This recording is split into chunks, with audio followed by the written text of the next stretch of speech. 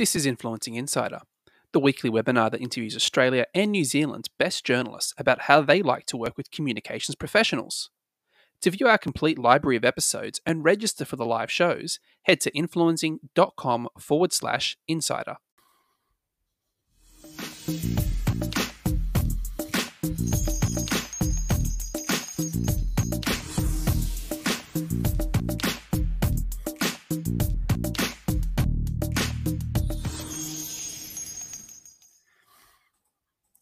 Hello and welcome to Influencing Insider. I'm Mike Woodcock, your host for this episode. Today's guest is Graham Lynch from CommsDay.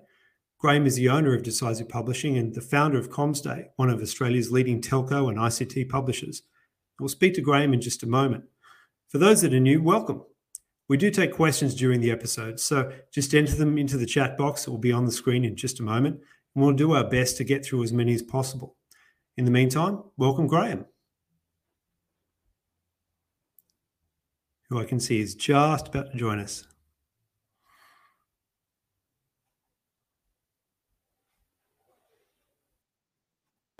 Hey, Graham. Thank you so much for joining us today. Really pleased to be here. Great to talk with you. Appreciate it. Appreciate it. I've already given you a bit of an intro, but I thought we might get things rolling with you saying in your own words what your role is, because it sounds like you cover a bit of ground there. Okay, well, I run CommsDay, which is a daily telecommunications newsletter. It's subscription only. It's read by pretty much all the big telcos, their suppliers, government departments that have some remit in the communications area.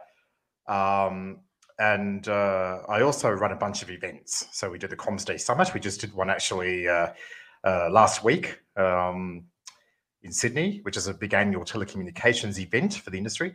We do an equivalent one in Melbourne, and we also run a satellite industry event in Sydney every year, and that's taking place in about a month. So that's pretty much what keeps me busy. Okay. How do you work with the editorial team to manage the flow of information that must be coming your way every day, given you've got so many irons in the fire?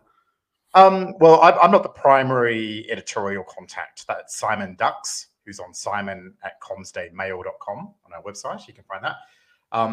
But because I founded CommsDay, I still play a role in the editorial.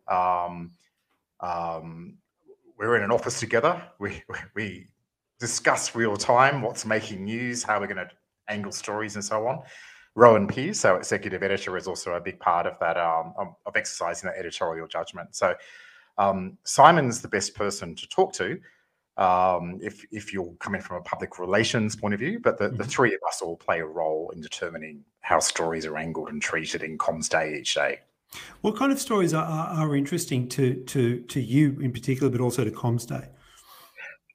If you're trying to think of who our archetypal reader is, it's someone who works in the C-suite of a major telco, like a Focus, a Telstra, an Optus, an NBN. We're primarily geared towards what would someone like that find interesting.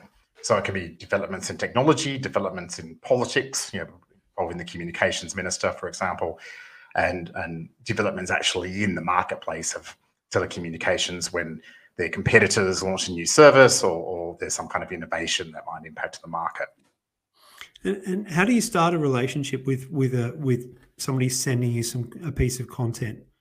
Well, because we attempt to be very granular, there's no courtship required. Literally, just send us the news, and we monitor our email real time. I mean, if you want the definition of email addicts, we are it. So okay. We're watching that email religiously, and things come in. We read everything that comes in, and more often than not, if it's pitched in a way that's interesting, we can find the news value in it. We're not too demanding as to how it's presented to us. We just simply want to get the news and get it out there. Okay. So email is definitely the best way to get in touch. Oh, totally. At the end, we'll make sure we get your best email address for that, and also Rowan and your other offsiders, so that they're on there as well. And we'll put them in the chat box as well. I'm seeing a couple of questions filtering through, and feel free to post your questions up, everyone. With regards to those emails coming through, what makes a good pitch for you? What really catches your eye in that email inbox subject line? as I say, news. You've done a deal. You've hired someone. You've sold a business unit. You've acquired a big new customer. Maybe you've bought a competitor, like an action thing. So we're not interested in profiles. If someone just says, "Oh, I represent company XYZ. Can you write a profile about us?" Or we're offering so and so for an interview, and there's no actual news hook. That will be less attractive for us because we've always got something more newsy to spend our time on. So it's when you've got something to talk about. I know that sounds a little basic and a little banal, but that's really what drives us. Yeah, I suppose the challenge is there that everyone feels that they've got a really good story to tell. But what would make something stand out for you in particular? You think does attaching a photo help? Does including an infographic cut through it, or do you like maths in the headline? Do you like a more personal approach? I mean, look. If we were worried about the personal approach, our hearts would be broken every day. I mean, a lot of the way we get news is pretty indifferent and impersonal. So we're not too worried about that. But yeah, look, photos, graphics, quotes, the usual stuff. Don't promise to get back to us that day with a quote from an executive if they're not available. We're same day driven is probably a key thing. Yeah. So if you're putting something out in the morning saying you don't actually answer a lot of questions in the press release and you want us to get in contact, make sure that you will be able to get answers back to us that day. And that's very helpful to us. Sure. How much is, I've got a question through here that I was kind of wondering myself before we got started. How much does CommsDay reach in the federal government in terms of readership? Is that a space for you? And I suppose there'd be a follow-up question around the kinds of government-oriented stories that you'd be interested in seeing come through. Yeah, look, in a big way. Obviously, Department of Communications, the ACMA, the ACCC for starters, but also Home Affairs, PMC, Prime Minister and Cabinet, Defence, Attorney Generals, which is obviously part of Home Affairs, Department of Industry, and recently Department of Regionalisation, because Bridget McKenzie's got communications as part of her remit. So we cover quite a lot of territory. Oh, and Treasury and Finance, because they're shareholder ministers for the NBN. So yeah, we cover, I think I just named 6 departments there, or maybe 7. So we have a pretty extensive reach, yes. I can see readership ramping, especially at the moment. There's a fair bit to say. Yeah, sure. Oh, and just on that subject, we go big in state government as well.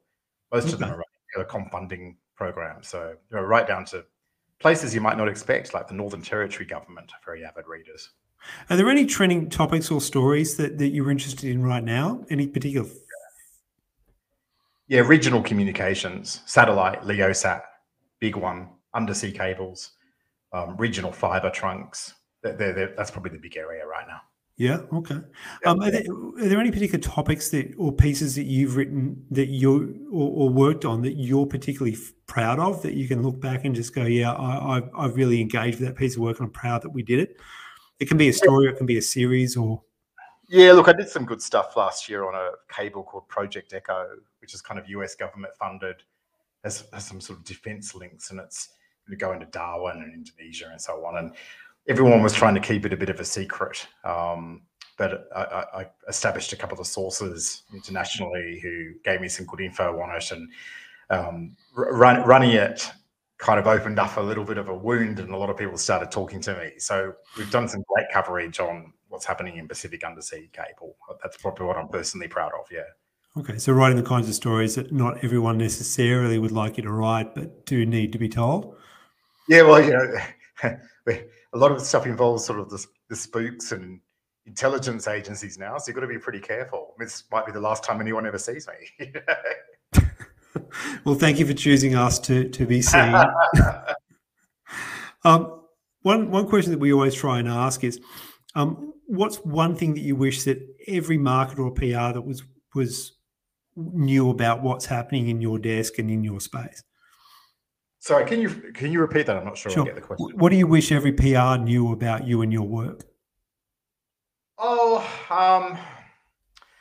probably that our readership's not a mass readership. Although it's reasonably large for a vertical. We have about 8,000 years every day. It's C-suite as executive.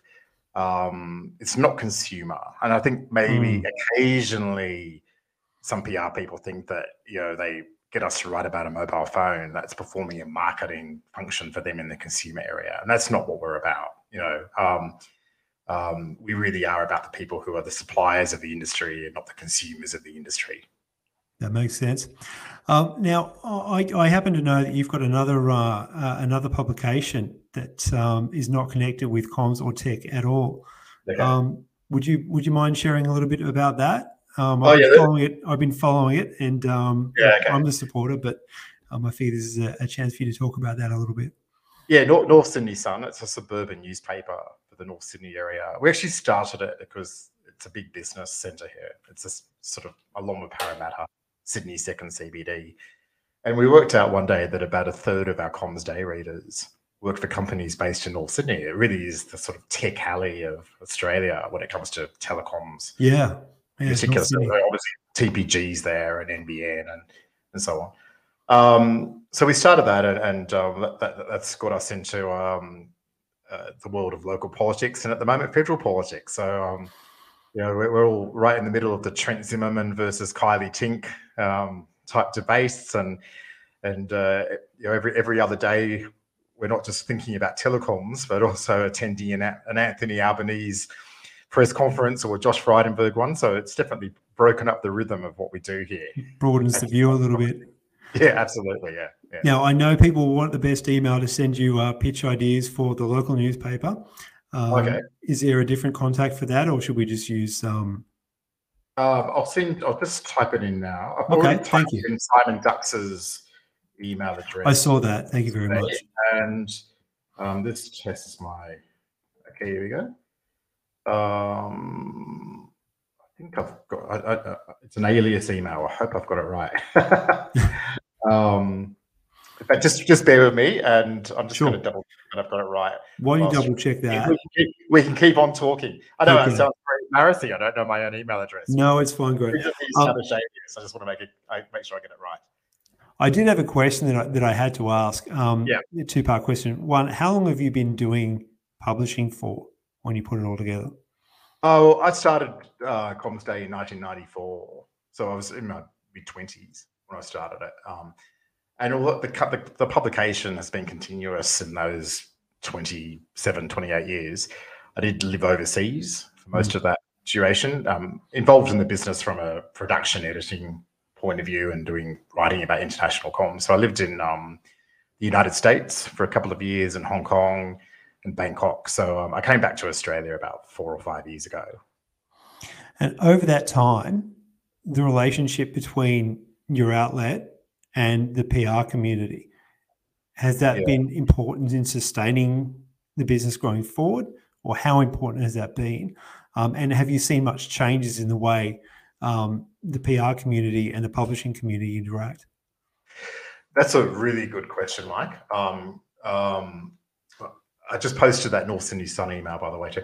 That's a good question. It's changed a lot. I think things are faster now and maybe more shallow. And what I mean by that is that when I started in the 1990s, I felt quite immersed with the PR people. You bump into each other socially all the time. There was a lot of in-person events.